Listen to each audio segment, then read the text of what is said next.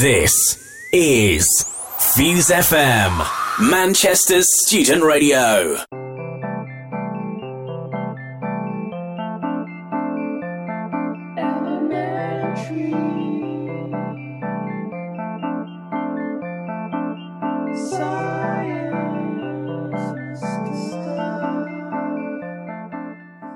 Hello and welcome to Elementary on Fuse FM. I'm Fergus. I'm Joe. It's just the two of us today. Caris is feeling a little bit under the weather, Hopefully unfortunately. she's listening in. So get well soon, Caris. Also anyone else who's ill in Manchester today, because there definitely seems to be something going around. We're all feeling it. We're not brilliant either, so if there's some sniffling and coughing in the background, then I do apologise for that. But hopefully we'll manage to muddle through anyway. This week we are talking about the element mercury. Mercury is a chemical element with the symbol Hg and atomic number 80, so it's a fairly heavy element. It's been known by a few other names. Commonly, you might have heard of it known as quicksilver, because it has a silver colour and because it is liquid at normal sort of room temperatures. Didn't know that. So the quick meaning like volatile, flowing, that sort of thing.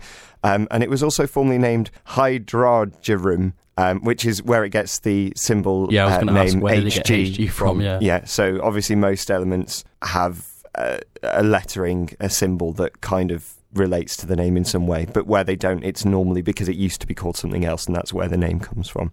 It occurs naturally mostly as cinnabar, which is the common name for mercuric sulfide. So this is a compound of mercury combined with sulfur. That's how it occurs naturally, but only in quite small quantities. And if you grind it down, this cinnabar, then you get a really red pigment, vermilion. So you can use it for that as well. Its other uses, probably its most well-known use, is in thermometers. So that if you've heard of mercury being used, because it's a liquid at room temperature, then you can use it as a thermometer. So the way it works is, as it gets hotter, the mercury will expand, because things expand as they heat up, most things. And so then the mercury will fill more of the glass container or whatever you're containing it in, and that will mean that it's reading a higher temperature. It's also used in other things, such as barometers, which measure air pressures. This idea of kind of using mercury as a thermometer, so the full name is mercury in glass thermometers, which I guess is just a fairly obvious description of what you're actually doing. But they were invented by Daniel Gabriel Fahrenheit in 1714. And if you're thinking that name Fahrenheit sounds familiar, this was also the chap who invented the Fahrenheit scale. And as I said, this works because mercury is a liquid, so the temperature change can cause small changes in its volume. So with mercury being quite toxic, so like there's no alternative to using mercury in thermometers, because I think some people don't like the idea of it being in a thermometer. That's a good point. So mercury is toxic. It can cause poisoning in humans and other animals. So mercury thermometers are being phased out now. Until kind of the electronic era, mercury thermometers were the most accurate we could get, but now a lot of thermometers will use kind of electronic measurements or other sort of modern technologies. But for a while mercury was the best we could do, and even though people knew that it was kind of harmful, as long as it stays within the glass, it's fine. But obviously if you break one, and then another place that you might be surprised to hear that mercury is used is in dental amalgams. So an amalgam is anything where mercury has been combined with another metal. Right, okay.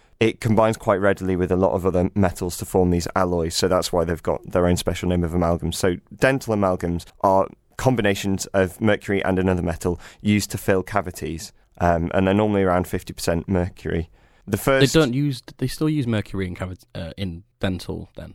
Because I thought they might be trying to phase that out as well. Well, again, it's one of those where in a lot of places it's being phased out. So in the EU, it's banned if you're under 15 and if you're breastfeeding, but otherwise it's still possible. So I think, there are other things. As I say, as long as it kind of remains solid there, then it's okay. So this has been used for ages. So it's first known to be used in this way in the Tang dynasty in China. So that was between 618 and 907 AD. And we'll mention China again a bit later on in the show, actually.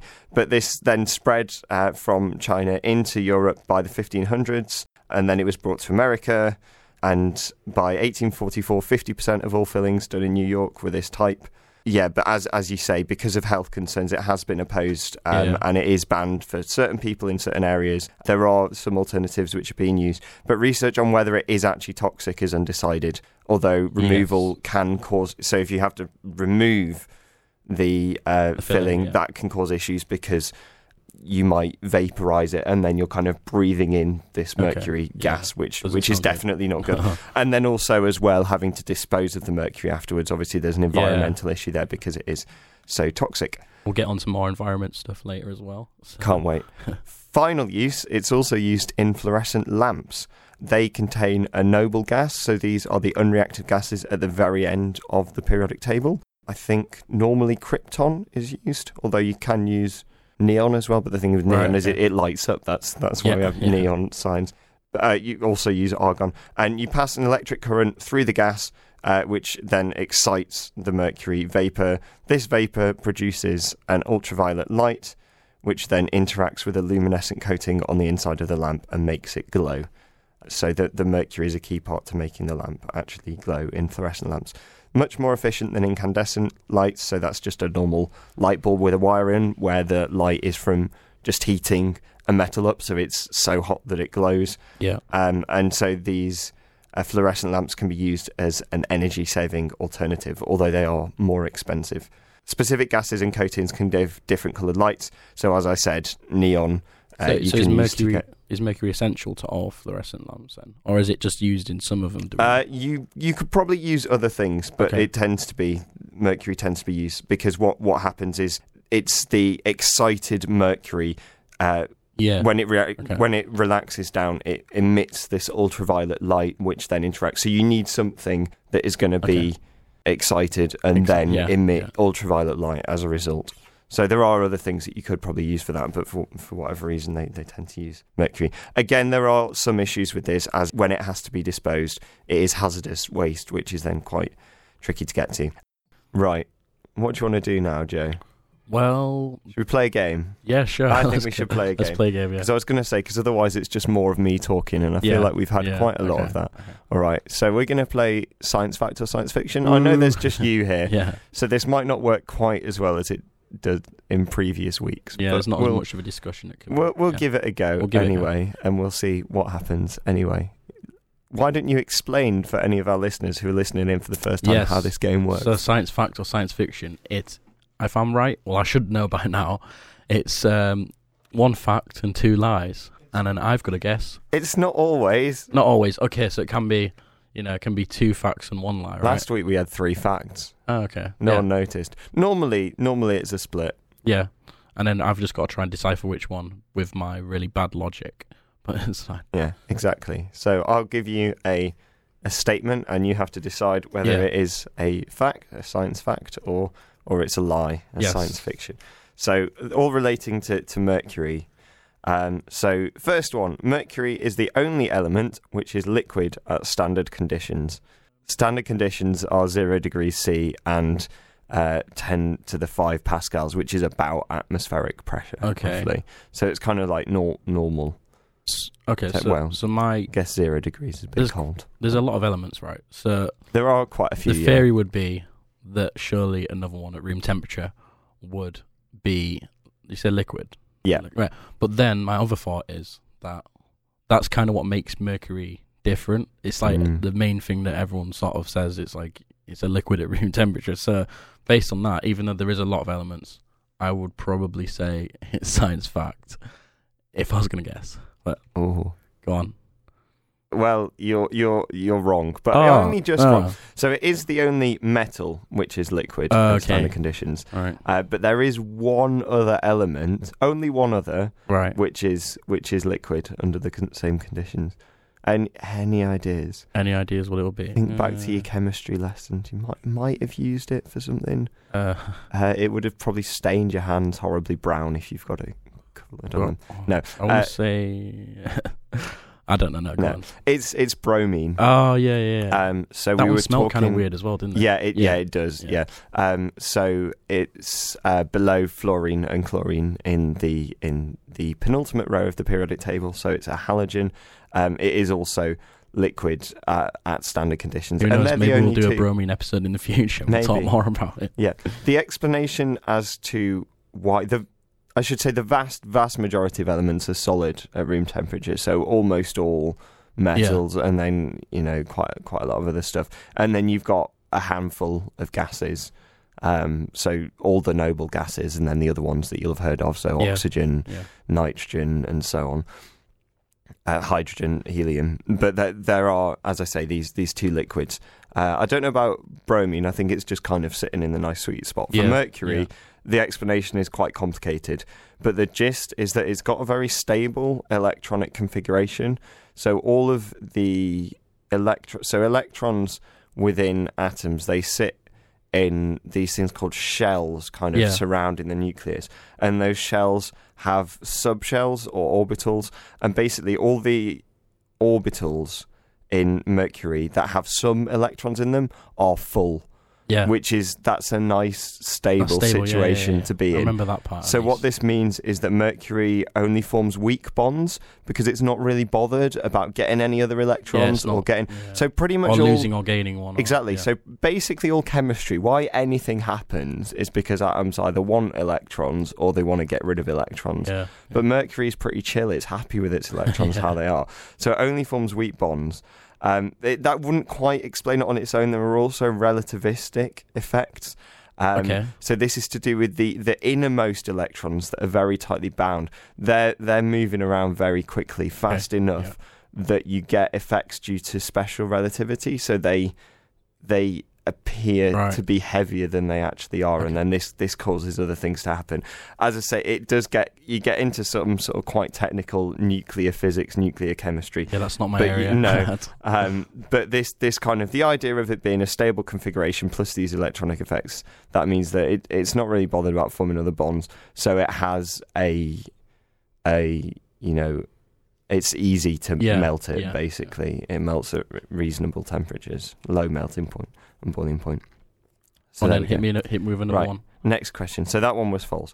Next question. A pound coin will float in Mercury. Science fact or science fiction? A pound coin will float in Mercury. Yeah. I feel like that's something you've seen like at school or something maybe. So and also that seems like a really odd thing that you'd make up. So I'm gonna actually just go with science fact there, because if you made it up, then fair enough. You're playing the meta game here. I'm being a bit meta here. No, you are correct. That one is true. So Mercury is pretty dense. It's, as we say, it's quite a heavy element. Its atomic number is 80, so it's got 80 protons in its nucleus and quite a lot of neutrons as well. So it's pretty dense. It's about 13 times denser than water, which means lots of things will float on it. So a pound coin will float on it. One science YouTuber called Cody Don actually filmed himself floating in Mercury. So not completely. So he stepped in with boots, and say you'd have to have some sort of protective clothing on, right? Or he did. Well, he said he would have done it with it. He has dunked his hand in mercury in another video to kind of show. Really? Oh, because it doesn't seep through your skin then. Basically, as long as it doesn't get inside you, it's going to be okay. Yeah. But he did wear kind of full kind of protective boots for this and he gave the reason that on one of his feet he had a wound from an ingrown toenail. Yes, obviously so the mercury would have just seeped in through your body there. Yeah, and you don't want it inside you for sure. So yeah, he did sink down in it a bit. It wasn't quite as impressive as I'd hope, but he was still. You could see that he was unsteady. Like his feet weren't all the way at the bottom; they were kind of. Okay. He was floating in it. To an extent. So there we go. So it's pretty dense. Lots of things float on it. And yeah, you're absolutely right. It is a science experiment. I don't think I ever did it at school, but it is something that you can do. Where you some hazy memory of seeing it happen or something. I don't know. It might be from when you were looking at the Wikipedia page to prepare for this week, because there's a picture on there. Yeah. Which is where I got the idea from as well. Okay, final one then. Mercury is banned from most aircraft as it could dissolve them. Mercury so not dissolve. Because it's poisonous, but in case it dissolves the aeroplane. Well, how do they even regulate mercury on a plane? Like what? Why would you need mercury on a plane anyway, right? So why would they have to say? That's a good question. You know what I mean? I mean, why would you need an explosive on a plane? Yeah, but they're not like check. Oh, how do they check for mercury? Like, how would they check for mercury on a plane? So no, I'm gonna say science fiction. Yeah, I don't know how you'd regulate that. I just don't know. So I've no idea how they regulate it, but it is true. It is banned from most aircraft. Right. So as we said earlier, mercury dissolves many metals to form these amalgams, so alloys or mixtures of mercury with other metals. And this includes aluminium, which is what most aircraft are made of, or a big component of what most aircraft are made of is aluminium, because it's fairly light, it's fairly malleable, so you can make it into the shape that you want, such as plane shape or whatever.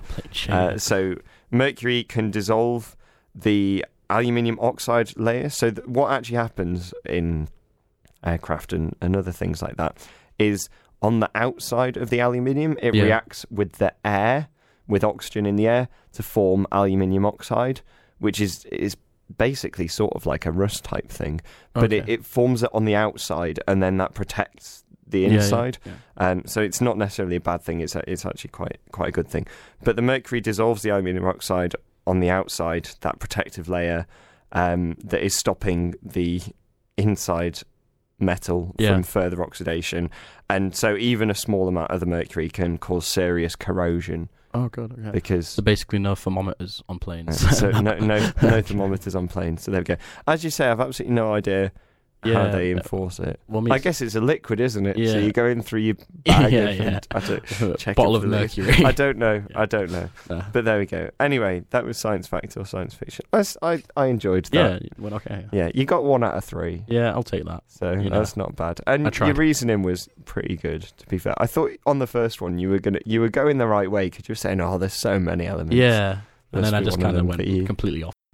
So now we're going to talk about mercury and its poisoning effects and stuff like that, because I obviously always do the really grim parts, but that's what I'm interested in. So that's just how it is. That's just how it is now. So mercury poisoning. So mercury poisoning is a type of metal poisoning due to the exposure of mercury. Symptoms depend upon the type, the dose, the method, and duration of exposure. So it includes like muscle weakness, poor coordination, numbness in the hands and feet, skin rashes, anxiety, memory problems, trouble speaking, trouble hearing, or trouble seeing. So lots of like different things that can happen to you, and not very nice things either. So high level exposure to methylmercury is known as Minamata disease. So methylmercury exposure in children, it may result in acrodynia as well, which is pink disease, which in the skin becomes pink and it peels. Not quite sure what it looks like, but don't imagine it's that nice. And the long-term complications may include like kidney problems and decreased intelligence. So yeah, not great. And then I've got like not really fun fact, but in December 2008, so do you know the actor Jeremy Piven?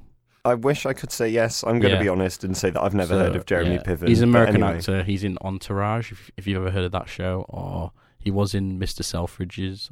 I've heard of that. Show, yeah. So he was diagnosed with mercury poisoning because he used to eat sushi twice a day for 20 years. So obviously there's a lot of mercury in fish, but if you're eating I mean, we say a lot of mercury in fish. Yeah. There's more mercury in fish than in most other foods. And it's the fact he was eating sushi twice a day for 20 years that probably led to it accumulating in his body a bit more than normal. So anyway, forms of mercury exposure include metal, vapor, salt, and on the organic compound. Most exposure is from eating fish, amalgam-based dental fillings. Yep, so those cavities that we were mentioning earlier. Or exposure if you work with mercury. That's a risk as well. So in fish, those higher up in the food chain generally have higher levels of mercury. Human activities that release mercury into the environment include the burning of coal and mining of gold, which I will get onto later. You can test levels of mercury in your body through urine and blood samples, for example, but it's not usually that accurate, so they don't tend to do it really. So it's just if you suddenly can't walk or talk or see, have decreased intelligence, but I don't know if that's whether that's sometimes mercury poisoning or if that's just something else. So prevention of mercury poisoning includes obviously eating a diet low in mercury would help. Removing mercury from medical and other devices, which we know is happening now. as we talked about earlier, proper disposal of mercury and not mining further mercury as well. So in those with acute poisoning from inorganic mercury salts, chelation, I think. Chelation. Say again? Chelation. Chelation, right, okay. It's a chemistry word. With either chemicals, DMSA or DMPS. So these can improve the outcomes if given within a few hours of exposure, but chelation for those with long-term exposure is not as effective.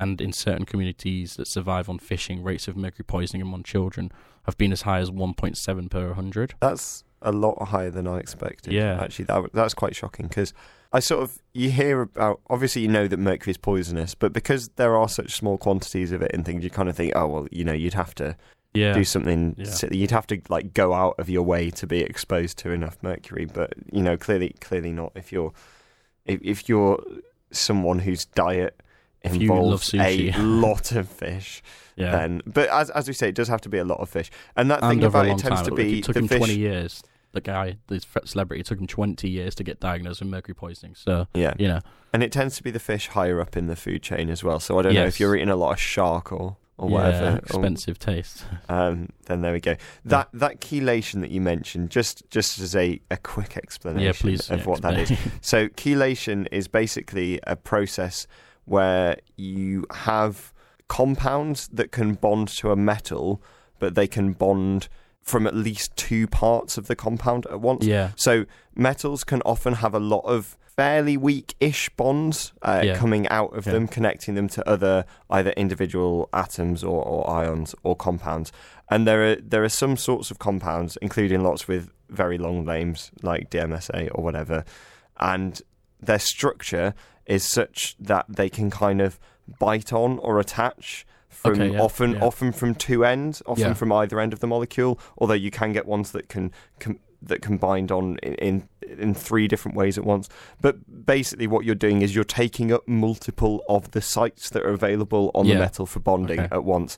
So you put this in, and these will kind of stick themselves around the mercury, and then that stops it from bonding to other things in your body, which I guess is then what's causing the problem. Basically, like blocks it then from. It basically blocks the metal or the mercury in this case, from bonding to things in your body that it shouldn't be bonding to, and then that means that you can then flush it out of your system, essentially. So this chelation therapy is used for other things besides just mercury poisoning. Quite dangerous as well. Am I reading that right? I don't know. It might be. I don't know much about the medical implications of it. I just recognised a chemistry word and got a bit excited. So anyway, so I was mentioning how it's used to produce gold. Mm-hmm. So I'll talk a bit about that. So when producing gold first, mercury is mixed with the materials containing gold. A mercury gold amalgam. So we've got that word again. Then is formed because gold will dissolve in the mercury while other impurities will not. So the mixture of gold and mercury is then heated to a temperature that will vaporize the mercury, leaving behind the gold. This process does not result in gold that is 100% pure, but it does eliminate a bulk of the impurities. Mm-hmm. So the problem with this method, though, is the release of mercury vapor into the environment. So even if the equipment is used to catch the vapor, some still can get into the atmosphere. Mercury also can get into the soil and water if it still is contaminating other waste materials from the mining process that may be discarded. Mercury first was used to extract gold as many as 3,000 years ago was when it was first reported to extract gold. And the process was prominent in the US up until about the 1960s, and then the environmental impact on Northern California is still felt today, according to certain various sources and stuff like that. So, as in, there are still naturally higher levels of mercury in those areas than you expect. That's because I'm assuming it takes a long time to degrade, or I'm going to talk a bit now about mercury's emissions from volcanoes and a little bit about power plants as well, which kind of links to our last week's theme on nuclear. But anyway, in 2008, a team of scientists discovered that the gases at both volcanoes contain high levels of... Well, there was a study done with two separate volcanoes, and they found that high levels of mercury vapor was discovered, and that the fume is also very rich in tiny particles as small as 10 to 20 nanometers in size. So before this, they didn't really know that volcanoes were a natural source of particles as small as this, and the existence of these particles is potentially very important for the climate system. So they can control how clouds form, how much solar energy reaches the Earth's surface, and they may also see distant patches of barren ocean with nutrients. So Whilst researchers had suspected that mercury boils out of hot magma, the big surprise was just how much mercury escapes from volcanoes. So measurements made on just one part of the Messiah volcano by Dr. Melanie Witt, who was on the team of scientists, have shown that about 7 tons of natural volcanic mercury escapes into the atmosphere from this vent alone each year, which is considerably more than total industrial emissions of mercury from the UK, recorded about 5.5 tons in 2000. It confirmed their suspicions that volcanoes are an important part of the global mercury cycle. Yeah, so what we're basically saying there is that it's quite possibly the case that the majority of mercury that's found in the atmosphere, is actually due to natural sources, not due to... Obviously, that's not to say that, that's fine, we can, chuck out as much of it as we like by ourselves, because we shouldn't. But, it's a substantial proportion is from these natural sources rather than from anthropogenic human-caused sources. Yeah. But then of those human-caused sources, the big one's coal plants, right? Yeah, so basically, going now away from natural and more to man-made, so in 2011, EPA, the Environmental Protection Agency, finalised the first national standards to reduce mercury and other toxic air pollution from coal and oil-fired power plants. Basically, some power plants today still don't really regulate the mercury that's released. So that obviously emits harmful pollutants, including mercury and other toxins. So, yeah, we're trying to crack down on that, obviously, and we are, me and Fergus. So, in the 3 industry sectors that make up approximately 2/3 of total US mercury emissions. So these are medical waste incinerators, municipal waste combustors, and power plants. So power plants is the only sort of area that still needs to work on reducing their emissions, where the other 2 have reduced it quite significantly now. So yeah. So the gold production and mining as well, I think that accounts for about 10% of all man-made releases of man-made releases. It doesn't quite make sense, but you know what I mean. Yeah. That's quite a significant proportion, even today as well. Even though, as you say, there are sort of questions about whether we even should be using mercury. This is the problem with chemicals: is that a lot of them they do really useful things, but then they also have side effects. I say chemicals. Everything is chemicals, but Anyway, for our last little bit, I'm going to be talking about how mercury was used and seen in the ancient world. So it has been used since the ancient world. We've already heard about how it was used to purify gold, thousands of years ago. It's been found in Egyptian tombs dating back to 1500 BC, so that's 3,500 years ago. Its poisonous nature wasn't known at first. In fact, in China and Tibet, it was thought to have healing powers and prolonged life. So the first emperor of China was actually killed by drinking a mercury-containing mixture, which had been created by alchemists who were intending to give him eternal life. They weren't trying to poison him. They thought that this was going to, give him, or certainly prolong life, but obviously it didn't, because drinking mercury is a very bad idea. So mercury has always been an important substance in alchemy. So alchemy was a branch of natural philosophy, which is sort of the precursor to modern science, which aimed, amongst other things, to convert base metals into others. So base metals, sort of more common metals, into more precious metals, particularly turning metals into gold, and to create the elixir of life, otherwise known as the Philosopher's Stone. So a potion that could cure all diseases and grant the drinker eternal life. Is that a link to Harry Potter? That's where the idea from Harry Potter came with. So the Philosopher's Stone, that's a name that was used way before Harry Potter. Obviously, J.K. Rowling Stone, if you're American. used it. But that was one of the names given to this elixir. And mercury has been kind of tied up in this alchemical thinking, right, as I say, from antiquity, from these ancient times. So mercury was thought by some to be the prima materia, or first matter, so the starting material that would be required to create the Philosopher's Stone. And that was from ancient times, but even up to the Renaissance times. So Paracelsus, who was a Renaissance alchemist who was around in the 16th century, he thought that all things were made of 3 substances.